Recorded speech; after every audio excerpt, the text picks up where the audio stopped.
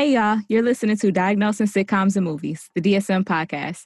We help make mental health more comfortable by using Black movies and shows we know and love and culture to remove stigma. So join our convo with your host, Courtney Copeland, licensed mental health counselor, and Dr. B, licensed professional counselor. Dear Diary, the last sitcom episode we did was about the show Insecure. Now we want to throw it back into time in the same neighborhood of Leimert Park while we talk about the one sitcom that progressively grew into a melodramatic Black soap opera, Moesha. Damn. Like that? I did that just for you. Thank you. I appreciate it. You know, when I saw that part, or like when she would talk during that part, I'm like, I want to start writing a diary. And if someone reads it, I really hope they have that little dope ass background music to go with it. Because it really just added something to it. It's so poetic. You know what I'm saying? Set the mood. Set the mood. All right, so we are talking about the hit sitcom series Moesha that is now available on Netflix if you want to go and take a gander at it. Yes, get your Netflix and chill on. I just wanted to say that Kim spoke to my heart, and I just like the way that she said, "Party." You know, we going to the party. Kim was definitely like the comic relief of the show. You know, like I just love her. Like she just always has something silly to say, and just the way she is, like her demeanor. Like I just love Kim. Kim was my favorite character. And I'm sure that the actress Countess Vaughn would love to hear that, because apparently that's part of her and Brandy's fallout. Was she told Brandy, "Bitch, I'm the reason they watching this show." Well, that's the reason why I would continue to watch the show. She was like that perfect person. Like right then, boom, you're like, thanks, Kim. I needed that. I just felt a little stressed out. I needed you. I liked everyone with an accent. So her and their Q was Shorty. God, he was I'm saying Shorty. He was so annoying. Like at first I was like, oh, you know, he's from New York, so I could appreciate that. You know, what? And then I was like, what? And then he kept saying Shorty for everything. And I'm like, now you're just trying too hard. And then I just felt like he was like melodramatic, not melodramatic. He just didn't know how to act to me. I loved him. And what did you love about him? Moesha does not deserve his love. All that he wants to do is make money and spend time with her. And it's just, she just doesn't appreciate him. No, because he still wanted to be out on the street, you know, and have all these little hood rats in his face. Only when she was playing games. But he was being a roughback. That's what Frank called him. He calls him not a roughneck. A roughback, or whatever they saying nowadays. like a type of gorilla. And here we have the roughback. The roughback. I feel like that might be a type of animal. Let me do a Google search. Roughback. But aside from my favorite quotables from the show, Rosie, what were some of your favorite quotes from the show? Everybody say Moesha. That's it. Actually, roughback is not an animal. It is rough skin on your back. That's what came up on Google. Yo, I just wanted y'all to know disgusting. The results. I'm just gonna close that window. Anyway, that was one of my favorite. The roughback was definitely one of my favorite quotes. What was another one? You know what I thought you were gonna say? What?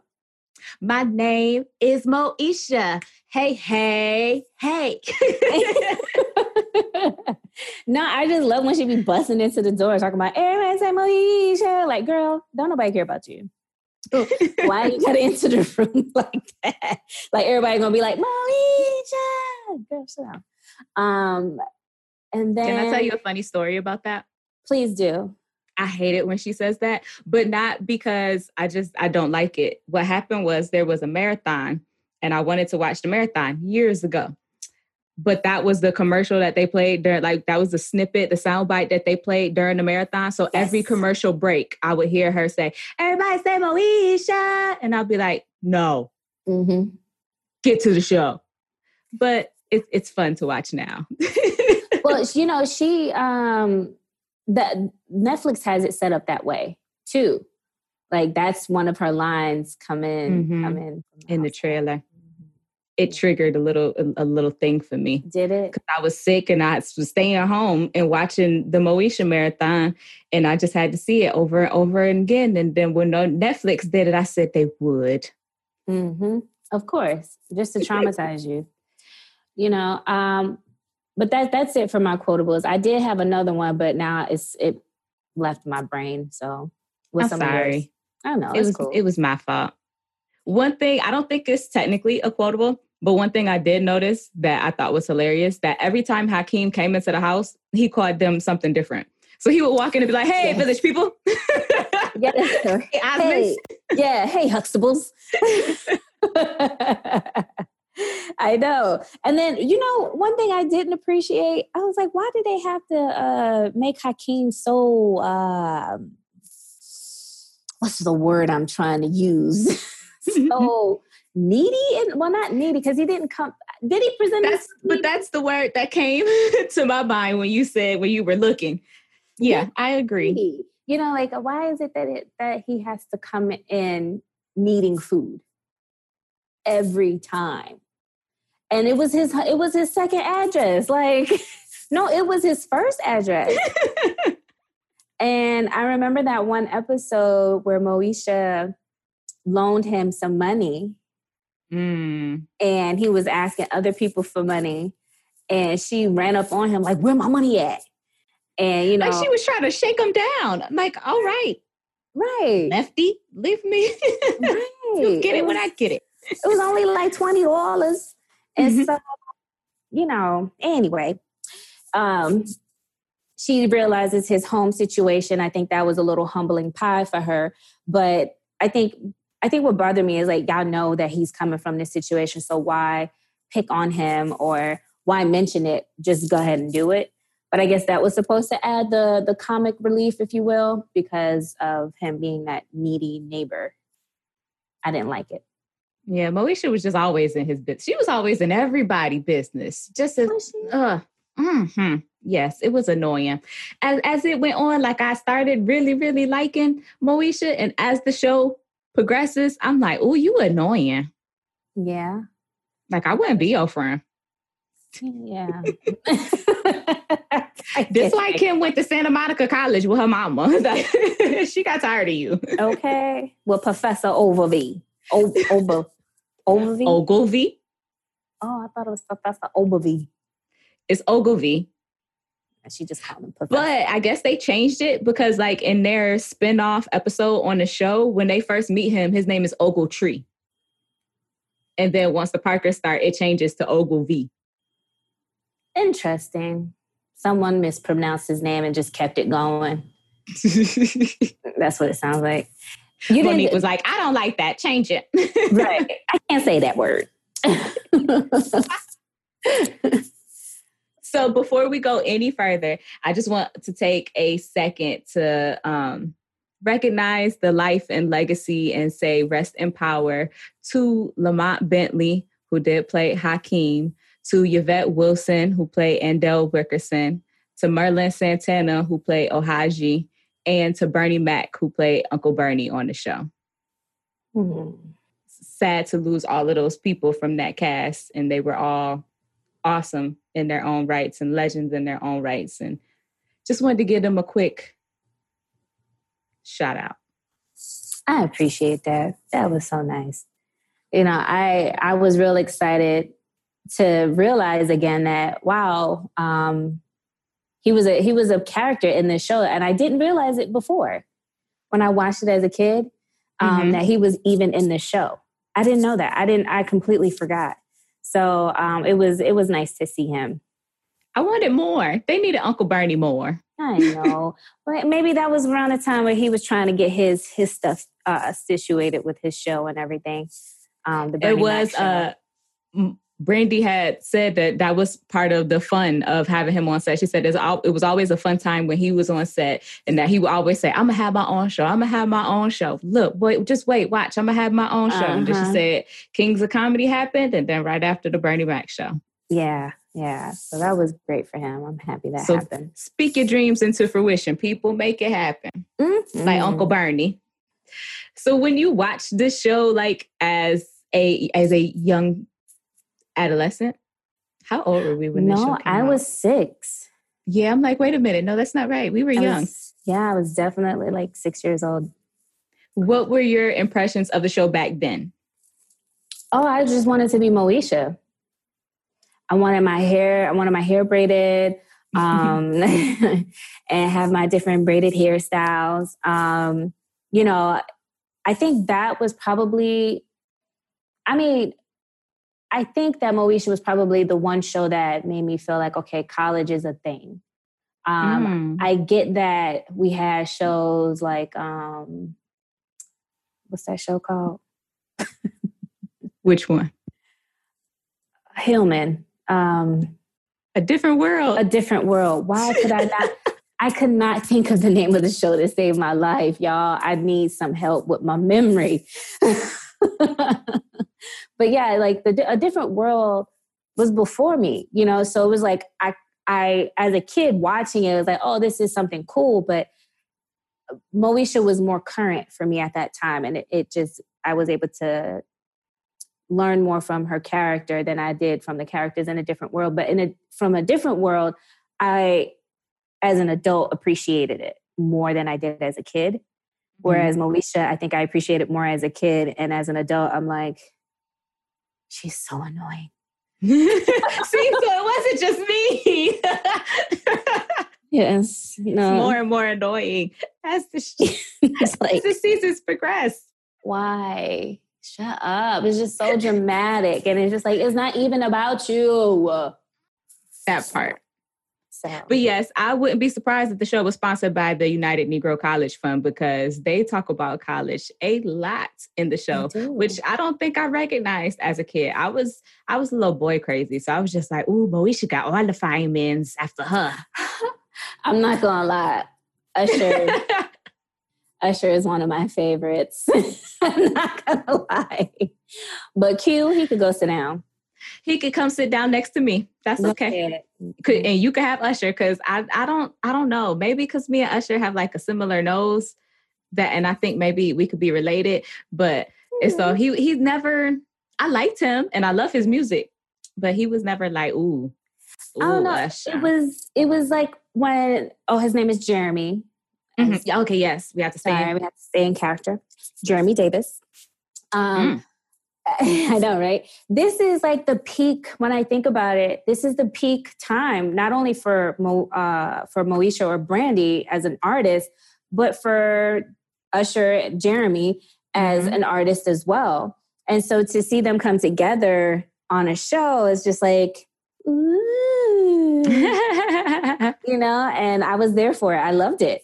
Absolutely. I can agree with that. And one thing that did stick out was I was like, oh, look how young Usher looks. But then like I started thinking about it and he played his song to her. And I was like, this song came out and he was that young?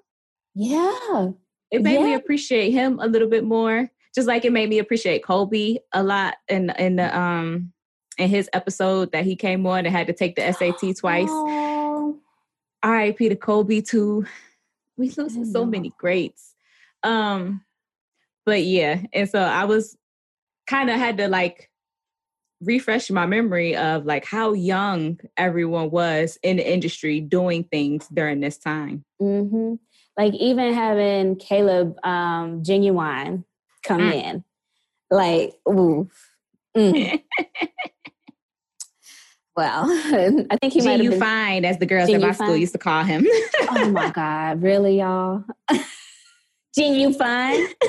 Like so many old things came back watching this. Like the fact that Moesha came on UPN, and the kids at my school used to call it the You People Network because that's the channel that all the black shows used to come on. You People Network. That was actually creative. Oh my God, you gotta love kids, man. Oh, we were so inventive. I know. That is hilarious. And so it went from like U Network, it went to BET at some point. It aired on a few different channels or networks, if you will. It even was on WB at some point. Yeah, because WB was after, they picked up after UPN kind of went El Fodo. The Wayans brothers kicked off the WB network, and then WB picked up all the black shows, and then they kind of just let them all go. Picked up Buffy the Vampire Slayer and Dawson's Creek and stuff. Yeah. Neither here nor there, though. Let me step down off because I could stay on that soapbox for a little minute. So let me step off before I get started. Hey, let me help you down. Thank you. So, the Mitchells. Let's get into them, child, because it's messy. It's messy in the Mitchell house. So messy. So messy. And you know what? I was watching this little documentary of RJ, Ray J. Okay, I was like, who's Baby? Maybe that's a nickname she calls him, because... Who is RJ? See, maybe that's a family pet name that we don't know about. I just need to be fired. That's just what needs to happen, girl. You need to fire me, and I'm going to be okay. Anyway, so Ray J. Your hair is already on the logo. Like, you're stuck. Shit. Well... Well, Ray J, or Dorian, if you will, he had a few documentaries, and he talks about feeling as if he was in Brandy's shadow, you know, and musically wise, especially. And so I wonder, and I don't know if you have any insight on this, if they added him on for him to kind of get that type of exposure, the acting exposure, since he didn't make it in the singing industry, or did that just add on to, you know, that idea that I'm just going to follow in my sister's shadow? So 2 parts. One, the first part being that Ray J at first was more successful than Brandy. Ray J actually played Sinbad, had a show for a second, and Ray J played his son. And so even when Sinbad is on the episode of Moesha, him and Ray J kind of like look at each other and like, you look familiar. Yeah, you do too. Like they kind of have like a quick little cute back and forth reference in the show that they had. And Brandy was on Thea. Sinbad's show was much more successful than Thea was. The show with Brandy, Thea, and Jason Weaver was on that show too. But that show wasn't as successful. And so at first, Ray J was kind of the more recognizable figure in the family. And then Brandy's music really, really took off. Acting was something that she didn't take seriously at first and wasn't really focused on. And so, well, at least she said. But I think that, well, Brandy's manager is her mama. So... we see how he got written into the show. I'm going to leave it at that. I think that he is a good actor. I think that he is very talented, and he did bring good acting skills to the show. But we know that he got it because that was her brother. Right. And her manager, her mama. And she was like, oh, you want Brandy back for another season? Well, my son need a job too. Hook it up. But then I feel like once he came into the picture, it just ruined everything. Literally. So it did change a lot for the Mitchells, but at first he really was just supposed to be the cousin that came and stayed with them. And that was, we kind of see the character Dee, who is played by the amazing, beautiful diva, Shirley Ralph, the original dream girl. And it's just perfection in every sense of the word and form. But neither here nor there. Her character kind of fades out of view a little bit because she was saying how upset she was with the writers and the producers. Like she felt that the character Frank was a strong Black father figure on the show. Why would they make his character a liar? Mm-hmm. By having this illegitimate son that he just caught his nephew and sent to live with his sister. And so she really didn't like that they were doing that and doing that to the image of Black fatherhood that they had created on the show. Whether they liked Frank's personality or not, she still felt like he was a strong father figure on the show. And she didn't like them playing with that image. And so that's why her character wasn't in the last season as much. Well, it's interesting that you talk about Frank's image. Can we just talk about the fact that I've never seen a car dealsman dress in a suit and tie he was always dressed to the nine. Frank always had on a collared shirt and a tie. That's that old school stuff. I have an uncle who is a car salesman and he wears a shirt, tie, and jacket every single day. He's the coolest man alive though. Shout out Uncle Michael. Coolest man alive. I have a picture of him and Rick James and Eddie Murphy chilling. Get out. He is cool. Hey, Uncle. But can we get to Frank's haircut and how it bothered me so? Jesus, why? Was it a hairpiece? Like, was it whatever Steve Harvey was wearing at the time? It might have been. I think that was just the 90s look for older men. Child, they need to let that thing go. He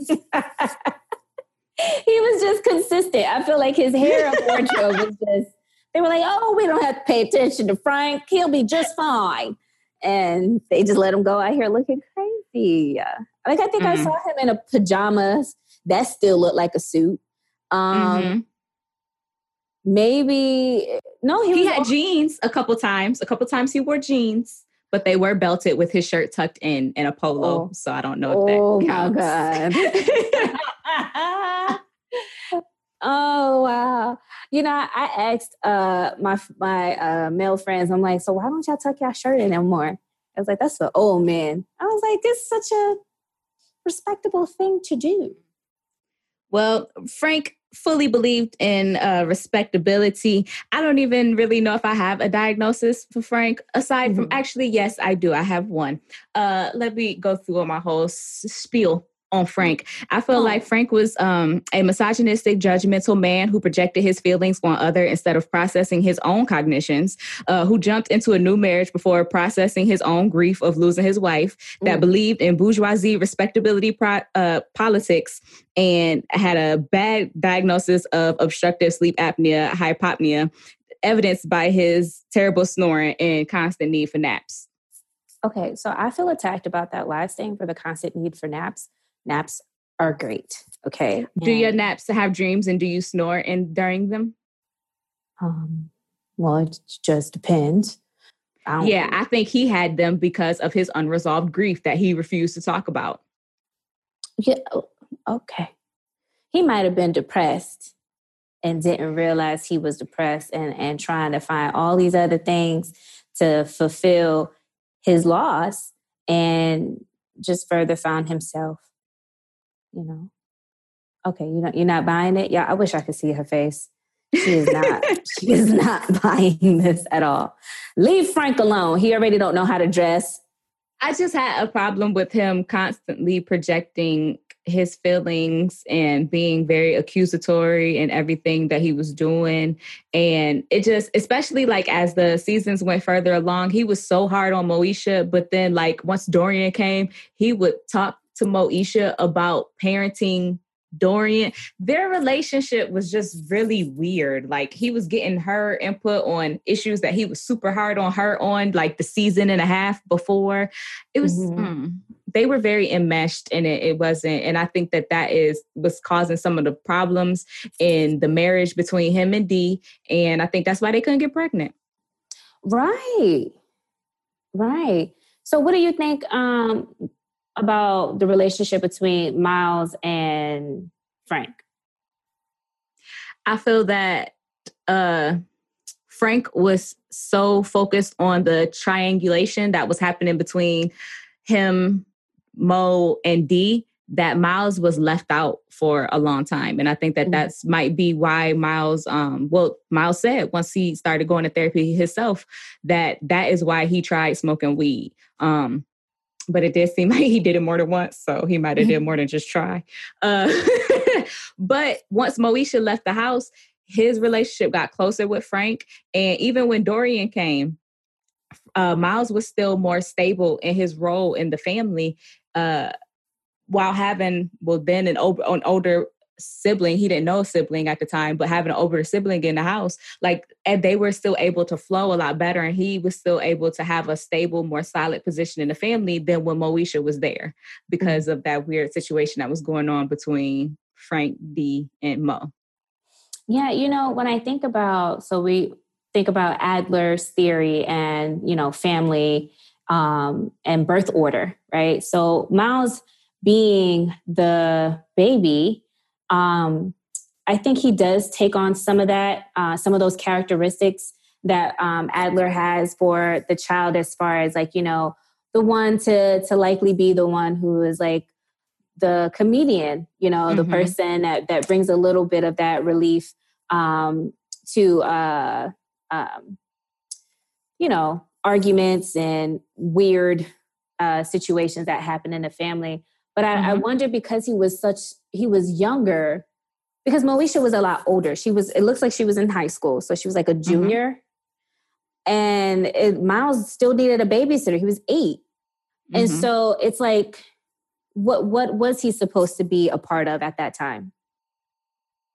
Because he was a kid, So, I guess because of how or when they got married, maybe that also plays into the fact of him feeling, I guess, outside of it. What do you think? I definitely agree with that, especially him playing that Adlerian childbirth role of being like the cute one who people just focus on. Oh, he's so cute. And he was always dancing and go Miles, go Miles. And I think from a family theories perspective, he, everyone was still trying to establish their role in the family, because Dee was coming in new, things were shifting and changing. So that made Mo's role kind of changed. And Miles really was trying to find his place. And I think it just took him a lot longer. And because he wasn't overly dramatic and expressive like Moesha was, it was more difficult for him to process. And which is why he started, trying to smoke weed and not wanting to. And they was always sending him to his room. One of the quotables should have been, Miles, go to your room. Go to your room. Or when Nia Long came in and she was his babysitter. Oh, but that episode, speaking of star, studded episodes, that one had a ton, back to back people in it that were, really up and coming in the 90s. And to just see her now, wow, she hasn't aged a bit. Moesha had everybody. They had all of the guest stars.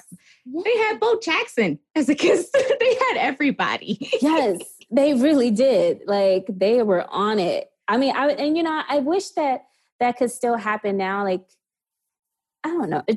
I think TV is different now. Sitcoms are different now.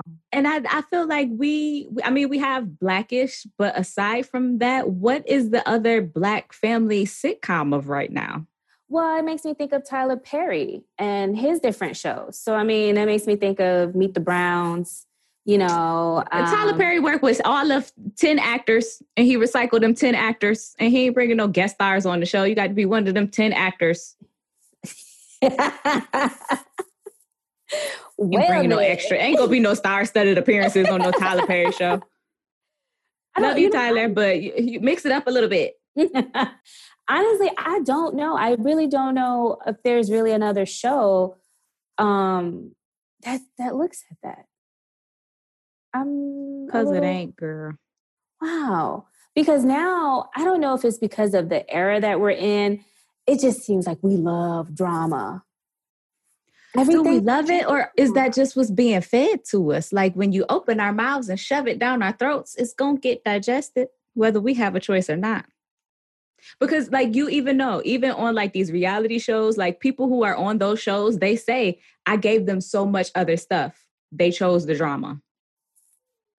They fed me lines to say this, or they put me in this awkward situation that I normally wouldn't be in for the drama. I mean, we talked about that too, as far as like,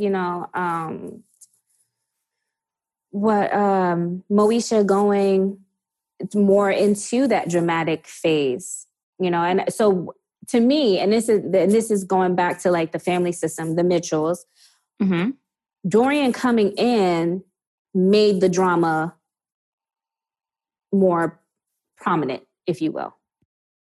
I don't know. I think that's just, I think it got really dramatic and it just started to just take, it just got corny, honestly. I was like, did they fire all of the black writers? Like, what happened? Because this is, it's corny. Hey. I'm sorry. The whole last season was just corny. Yeah. Season and a half, 2 seasons, I could have done without. The last 2, the college years was, but then that's why you had the poker. Dang, mama.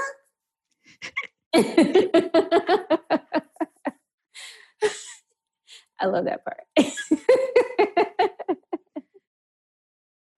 So anyway,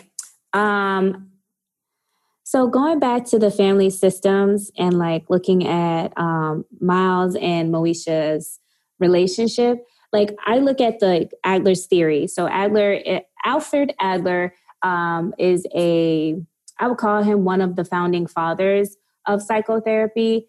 And so he has his theory related to family birth order or birth order. And his perception of the first child was to be like a natural leader, high achiever, organized, on time, know-it-all, bossy, responsible, adult pleaser, obeys the rules. So when I look at that, boy, Alfred Adler, he was preaching, wasn't he, child? Did they write of Moesha from him? I think I'm biased because I think we're both more Adlerian-focused therapists. Right. But, child, was the man right or was the man the right? only thing that I see that I would say is not Moesha is obeys the rules. She obeyed the rules when it was when she wanted to. The rules that she wanted to obey. Exactly. Now, for the last child, there's sense of humor, likes to be pampered, competitive, financially irresponsible, self-centered, creative, outgoing, and risk taker. Do you think those match Miles' personality? The only one that I'm trying to see if it matches is self-centered. I didn't feel like he was very self-centered. I feel like he was very like, he wanted everyone to come together to get along. That's the only one where I'm kind of like, but all of the rest of them, yes. Yeah, I guess, yeah. Well, I mean, financially irresponsible. I just still see Miles as the baby. So, I mean, like what? Maybe he just wasn't good with his allowance? I don't know how that would go, but I say financially irresponsible because I think there was the time where he went to much later in the seasons, he went to go visit Moesha at school, and Alicia got him to dance to make money, and then he let her take all the money. That's irresponsible. That is irresponsible. Very irresponsible. But he was creative in his ability to dance. You know, he had a mean moonwalk and a Michael Jackson twirl that he liked to do. That spin, child. He did that spin so many times. So now that we're looking at the birth order, where Dorian coming in, first he's the only child in his world. Am I getting that correct? Because that's what I got. With his adoptive mother, right? Was the only child. But in the Mitchell household, he would be the middle child. So the only child with him says, well, I'm not with him. So the only child lists close to parents, self-control, leader, mature, dependable, demanding, unforgiving, private, and sensitive. And he was none of those things. And so that's why I think it's always very important to know, especially with Adlerian, like they consider all of the children in birth order. Like even if you have a child and that child passes away, they still consider that child when they're looking at different things. And so I could see him more in the role of a middle child than I could an only child. Okay, so for the middle child, it has flexible, easygoing, social, peacemakers, independent, secretive, may feel life is unfair, strong, negotiator, and generous. Everything except for generous. I definitely think I agree with that. As far as especially the strong negotiator and him trying to get what he wanted out of situations. I feel he was fairly easygoing, even though he brought a whole heaping pile of you know what with him. But he always felt like it wasn't a big deal. Like people were overreacting. Like so to him, I felt like his personality, despite the fact that he was causing chaos around him, his personality was like, "But this ain't no big thing. Why is y'all tripping?" Right. And so I diagnosed Dorian with oppositional defiant disorder. Tell us what that is. Okay, yes. So that is a period of angry, irritable mood, argumentative, defiant behavior, or vindictiveness lasting at least 6 months or evidenced by at least 4 symptoms from the following categories: angry, irritable mood, argumentative, defiant behavior, and vindictiveness. And I said it was severe, child, because it's but it's severe. Yes. Some symptoms are present in 3 or more settings. And so he was that way at school. He was that way when he had that little chicken hut job. He was that way at home. The little chicken hut job. So I listed it as severe. Your thoughts? I feel like you make a great point. Especially when we talk about, I mentioned that that strong negotiator. And it could be a good thing and it could be a bad thing, where if he's not getting what he wants out of the situation, where he can become extremely defiant. And in many cases he was. So, and I think that the important thing to highlight there is that with oppositional defiant disorder, it's mostly towards figures of authority. And so if he doesn't necessarily view it as an authority, like Lene, he was able to negotiate with her and try to help his group and even into a whole relationship with her grown self, all these grown women with these little boys. But but he was able to do all of that with her because he didn't necessarily view her as authority. Whereas Frank, the people at school, the police, the boot camp people, those were authoritative people. And so he had some issues with it. Yeah. And, I think his social demeanor cost him to get his little brother kidnapped. So, I mean, how they gonna end the whole series on a cliffhanger? Like, where's Miles? We lost Miles a couple seasons ago. We're gonna lose him again. Now he get kidnapped. I'm sorry. Poor Miles been in a trunk on the 405 for the past 13 years. Yeah, damn. Oh, we need a milk carton with Miles' face on it. Missing. Miles keep getting missing. So who else are you going to diagnose in this? Okay, so actually quite a few people. Okay. I would like to diagnose Hakeem with severe to extreme binge eating disorder. Oh, not my Hakeem. He was a grown boy and he did not have the resources that the Mitchellums had. Not the Mitchellums, first of all. That's what he would have called them. But you said he was always needy. Why did he need something to eat? And so I'm not saying that he necessarily had to eat a bulimia or anorexia or anything like that. I'm just saying binge eating. So with that, this specific disorder, it is eating in a discrete period of time within any 2-hour period an amount of food that is definitely larger than what most people would eat in a similar period of time under similar circumstances, a sense of lack of control over eating during the episode, feeling that one cannot stop eating, eating more rapidly than normal, eating until feeling uncomfortably full, eating large amounts of food when not feeling physically hungry, eating alone, feeling... Well, Hakeem didn't eat alone. Because he had to go to their house. Right. So that criteria does not count. But we don't know what he was doing when he was by himself, because they never gave him no shine by himself. He always had to be around somebody in order to get some camera time. I will not accept this disorder for Hakeem. Okay, well then do you want it to be in partial remission?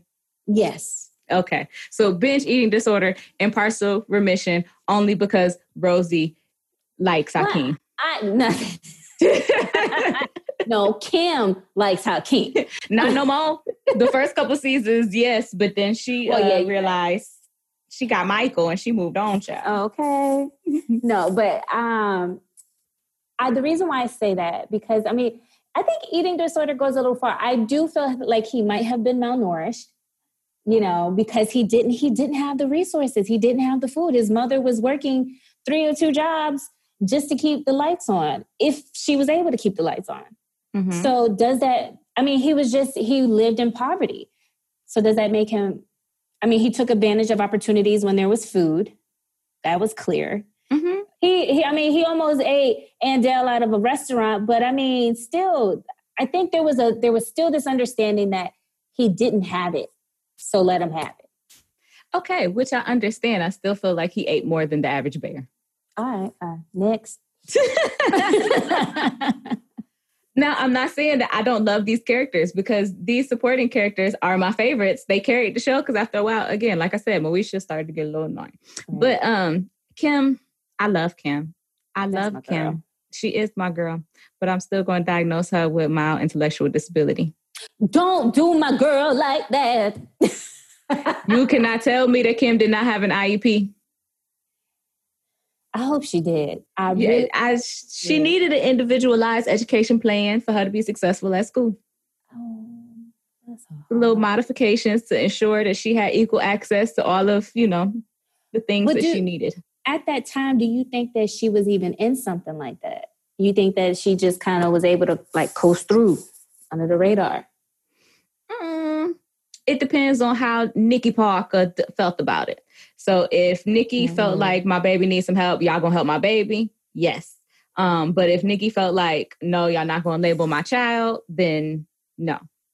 But I feel like the Nikki that we know, the Nikki Parker, if you will, she struggled to ask for help for herself. So, I mean, who's to say that she would ask for help for her child? So to me, I'm thinking it might have gone undiagnosed, but damn, does she have to have the intellectual disorder?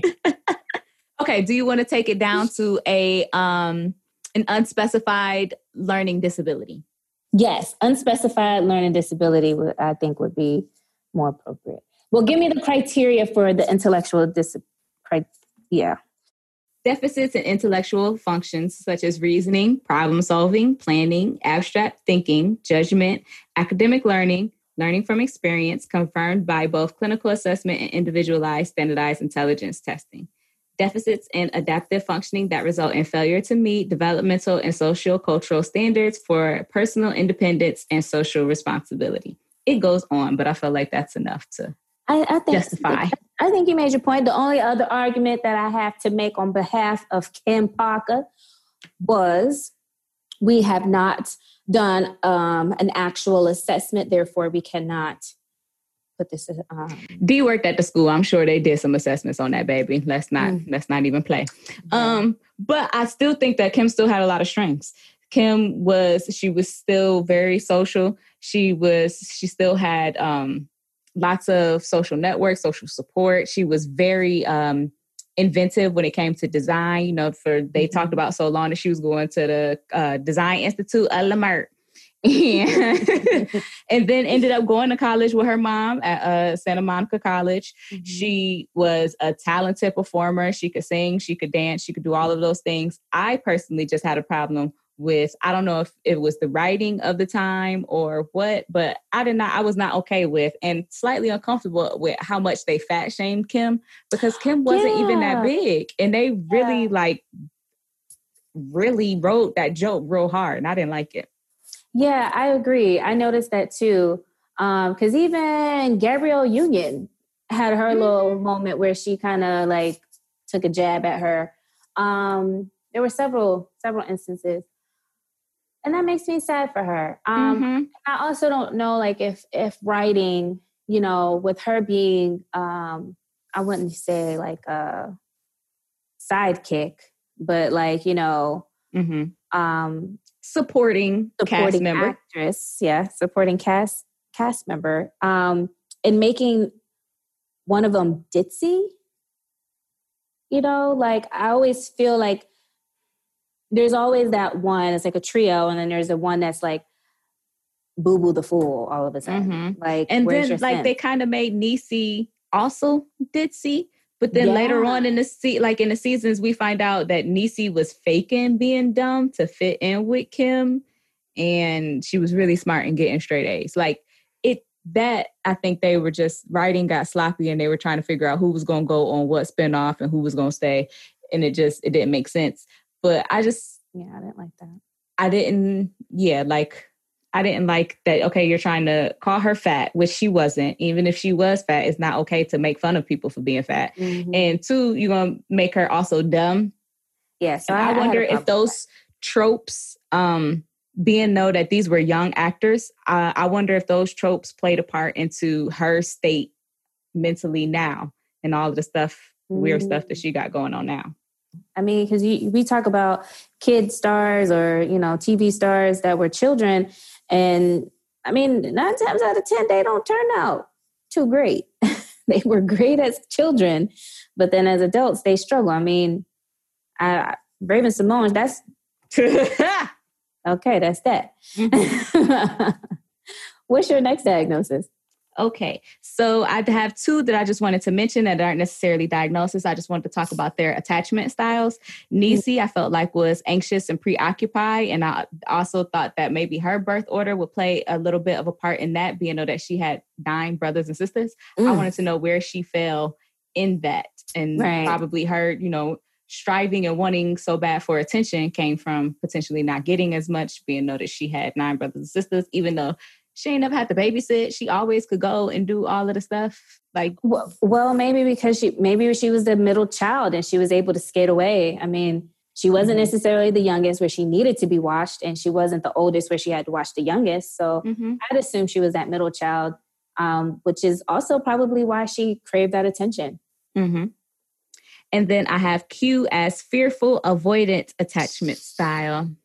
Yes, let's talk about your favorite character of the show. And I want to talk about Quentin Brooks. Let's talk about Q. Okay, and so he, along with fearful, anxious attachment style, comes avoiding intimacy due fear of rejection. And so he kind of hinted and mentioned several times to Moesha, like, I really like you. And she's like, well, why won't you do this and that? And he was like, because I'm not sure if what you really feel is real. And him questioning her stance in their relationship and how she felt, and not really wanting to give himself fully until she was able to really stop hiding from her dad, really commit to their relationship and be full and present together with him. It also can result in low self-esteem and high attachment anxiety. Is you done? Because Quentin, if there was a diagnosis for rough backs, he would be the picture right next to it. Okay? You said the definition was bad skin. So you know that he had bad back skin? That's what so you're going with that? I don't care. He was a talented young individual who had goals, aspirations. He achieved those things. He was on tour in Japan with Genuine, all types of stuff, managing groups. I just hated him. I just hated his little bald head, pea-sized head, looking self with all that army fatigue and baggy clothes. Look, shorty, that was the style. Whatever. Let's go on to the next alphabet. I love Q. Don't do my bed like that. Okay. So then I guess that will leave us with, my most controversial diagnosis. And I want you to tell me how you feel about it. So, Moesha, maybe it's just, I don't know. I diagnosed her with histrionic personality disorder. Please explain. Yes. All right. So, a pervasive pattern of excessive emotionality and attention seeking beginning in an early adulthood and present in various contexts as indicated by 5 or more of the following. Uncomfortable in situations in which he or she is not the center of attention. I'll only read the 5 I think that she applies to. Displays rapidly shifting and shallow expressions of emotions. Consistently uses physical appearance to draw attention to self. Her getting that doggone tattoo. Shows self-dramatization, theatricality, and exaggerated expression of emotion. Is suggestible, easy influenced by others or circumstances. Q would just tell her to sneak out and she'd be like, okay. Right. And considers relationships to be more intimate than they actually are. I can't argue with that one. That one is actually very spot on. I remember there was this one episode where she was going to go break up with Q. And she was like, well, before I go break up with him, let me look good when I let him down with this bad news. So that's what I instantly think about. But speaking of which, I loved the style from the 90s. Was they fly or not? Oh my gosh. I was like, I want this fit so bad. So, and then they got to the 2000s and she couldn't dress no more. It just, something happened in them final seasons and I don't know what it was. Up in the morning, you know who's this calling? It's me. It's me. I would just like to also take a second to appreciate Brandy's range in vocal tone. Not realizing. Up in the morning, a new day is calling. It's me. Like, not realizing my responsibilities. It's me.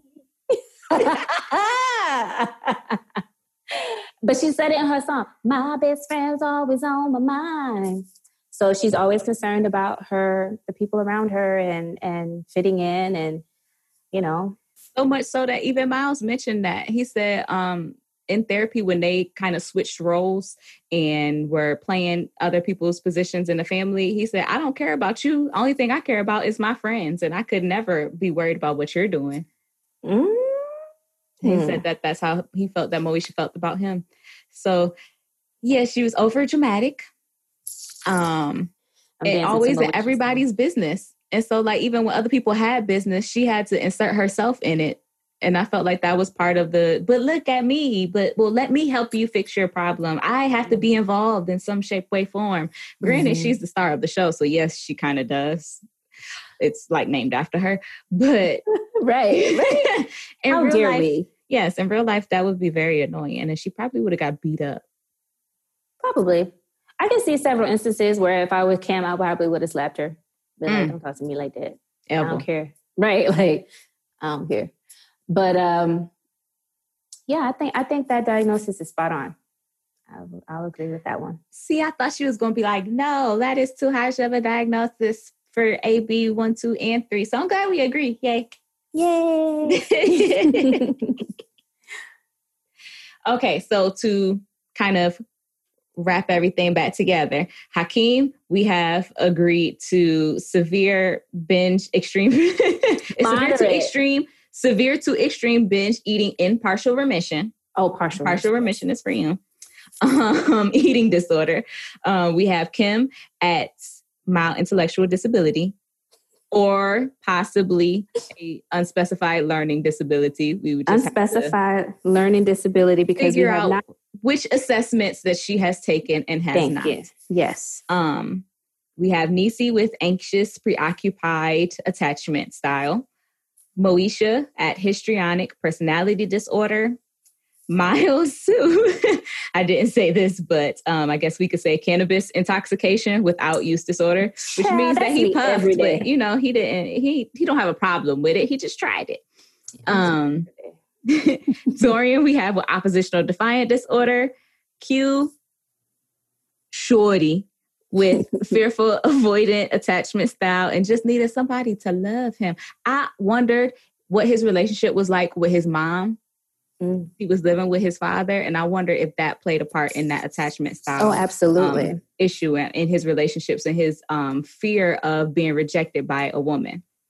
Mm-hmm. And I wonder if that's what brought Q and Moesha together closer because of that absentee mother, or yeah. And he just wanted somebody to love him out loud. I was 7 at the time, so I couldn't do it, but you couldn't tell a 7-year-old not to try. Okay. And then Frank, I guess just having sleep apnea, hypopnea. And being trifling.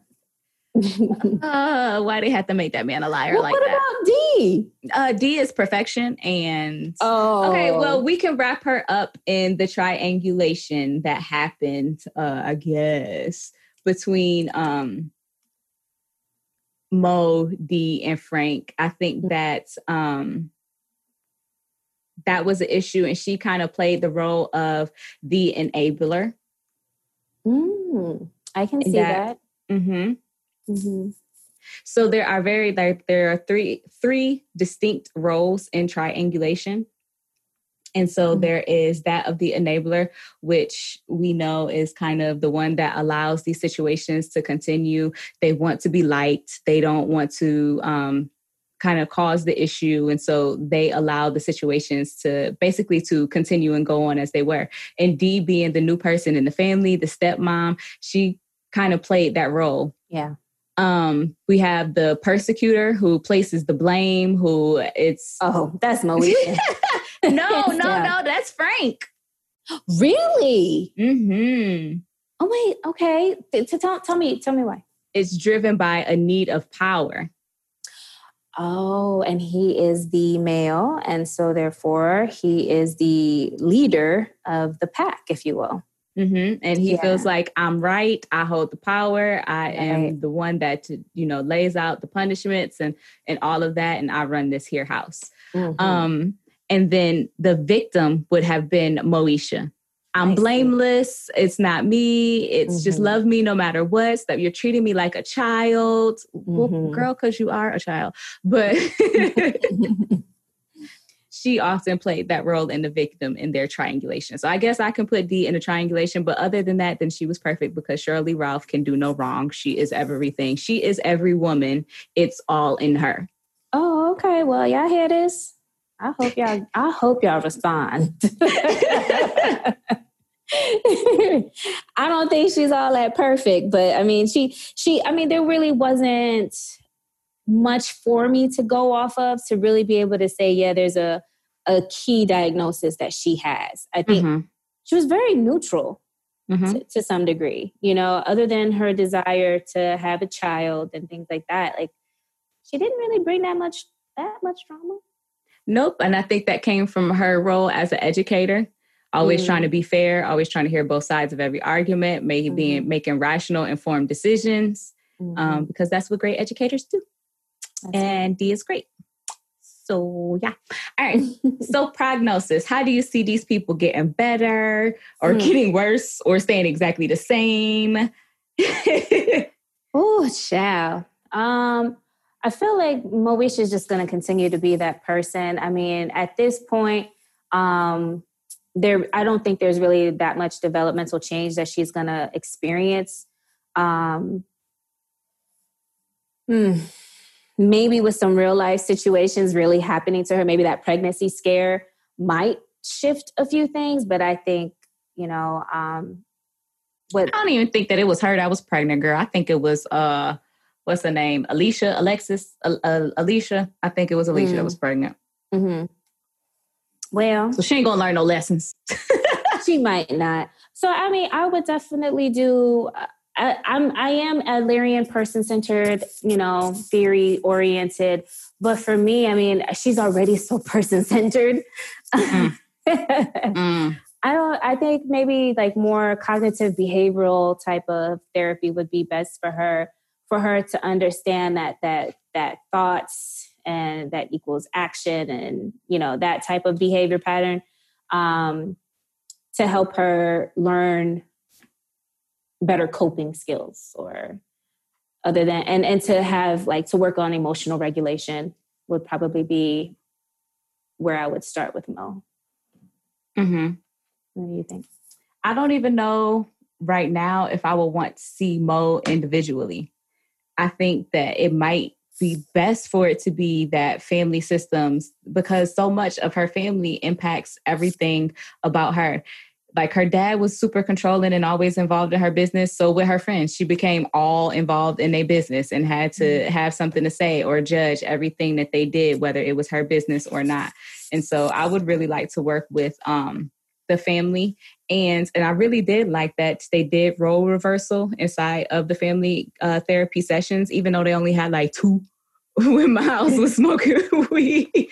But I did like that they did do role reversal. I would like to do some sculpting with them as well to like further take a step further so they can really see how each person views each other and they view their roles, and they could like increase their empathy towards each other a little bit more and see other people's points of view. Because I feel like everyone was so self-centered and they were right and they were only looking at it from their viewpoint, except of course of D. I think that would have been good. And I would have liked to bring, of course, now that Dorian is a part of that family, have him involved as well, because he needed therapy soon as they told him that Frank was his daddy. Yeah. He needed therapy before that. Yeah. When he was having all these issues and had to be sent away. But neither here nor there. We have to deal with the people as they are. Meet them where they are. Yeah, honestly, go ahead. If I can be really honest, I have a couple right now, and I have to be honest. I don't know if I would be able to handle the Mitchell family system.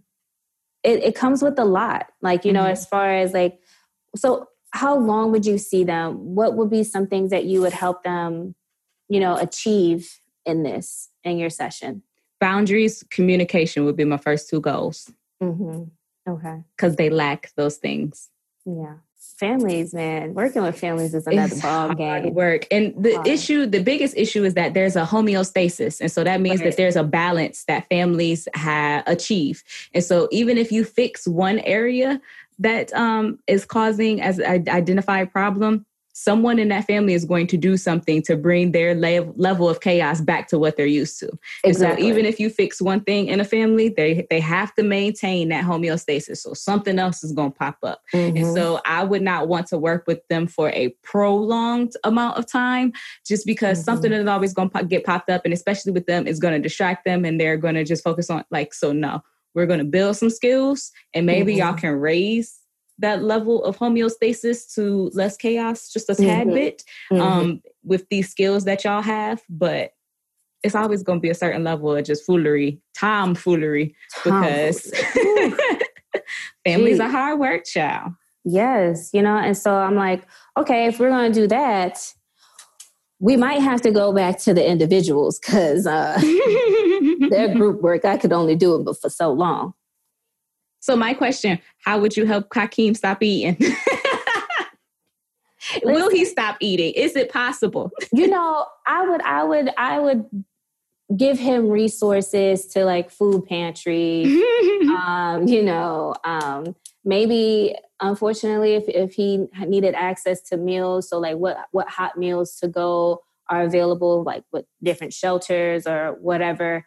Because again, I think his overconsumption of food is coming primarily from the fact that he does not have it at home.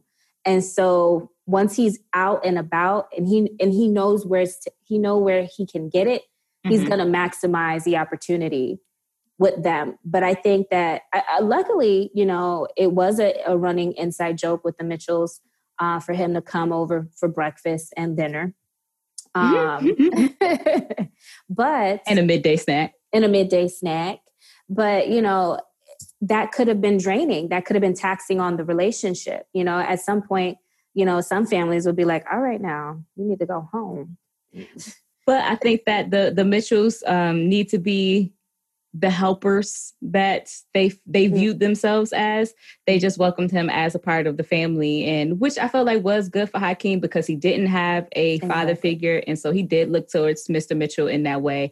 And we had the episode with him Moesha trying to connect him and his father, and it was just something that neither one of them wanted. And sometimes that's okay if both parties are saying this is where we are and this is where we need to be in order for both of us to be sane and healthy. Moesha needed to mind her business. That's another example of Moesha meddling in business that she did not need to be in. Right. And I loved when his mama, Jo Marie Payton, also known as Harriet from Family Matters, said, Moesha, sit down. This my son. I want to talk to him. I said, yes, Moesha, go sit your ass down. Do what she said. Sheesh. So my last one that I want to talk about is on the Parkers. Kim got dumber. So I guess that's a prognosis for her because it went untreated. She didn't get no modifications. Her IEP wasn't reevaluated when she got to college. She went to college. But she got dumber. She went to college and got dumber. You see, they made her real dumb towards them last couple seasons of the Parkers.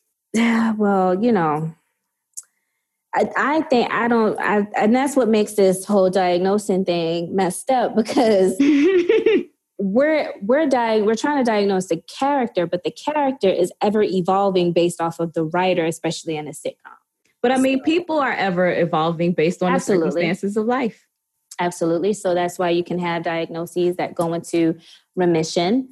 And with that change over time.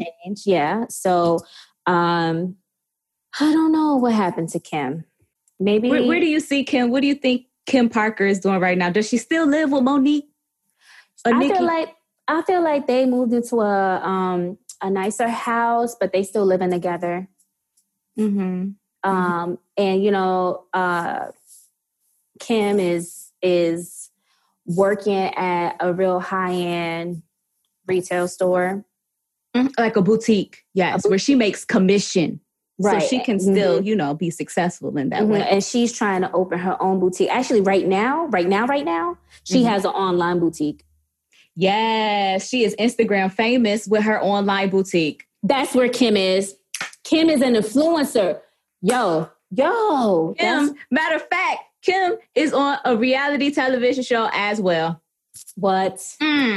Wow. Throwing the parties. Now people come to her party. Right?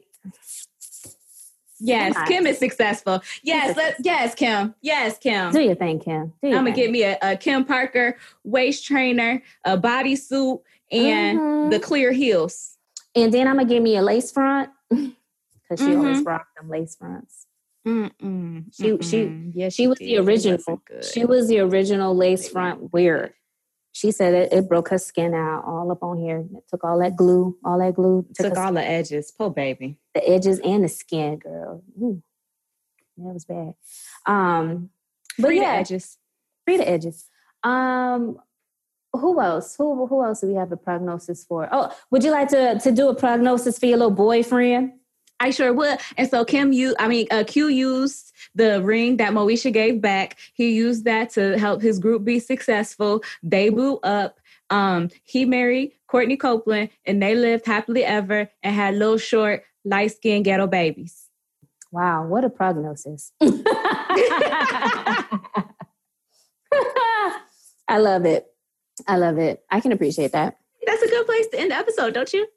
I think so. Okay. If you would like to support the show to help us get more content out to you all, you can visit our website and follow the Support the Show link to become a Patreon member or donate on our Cash App at $the DSM Podcast. Now, we are happy to get the kind of money that jingles, but we would rather get the kind that folds. And as always, be sure to subscribe to our show wherever you get podcasts and leave us a comment because we are counselors and we actually care what you guys have to say. So until next time, peace. Okay, bye.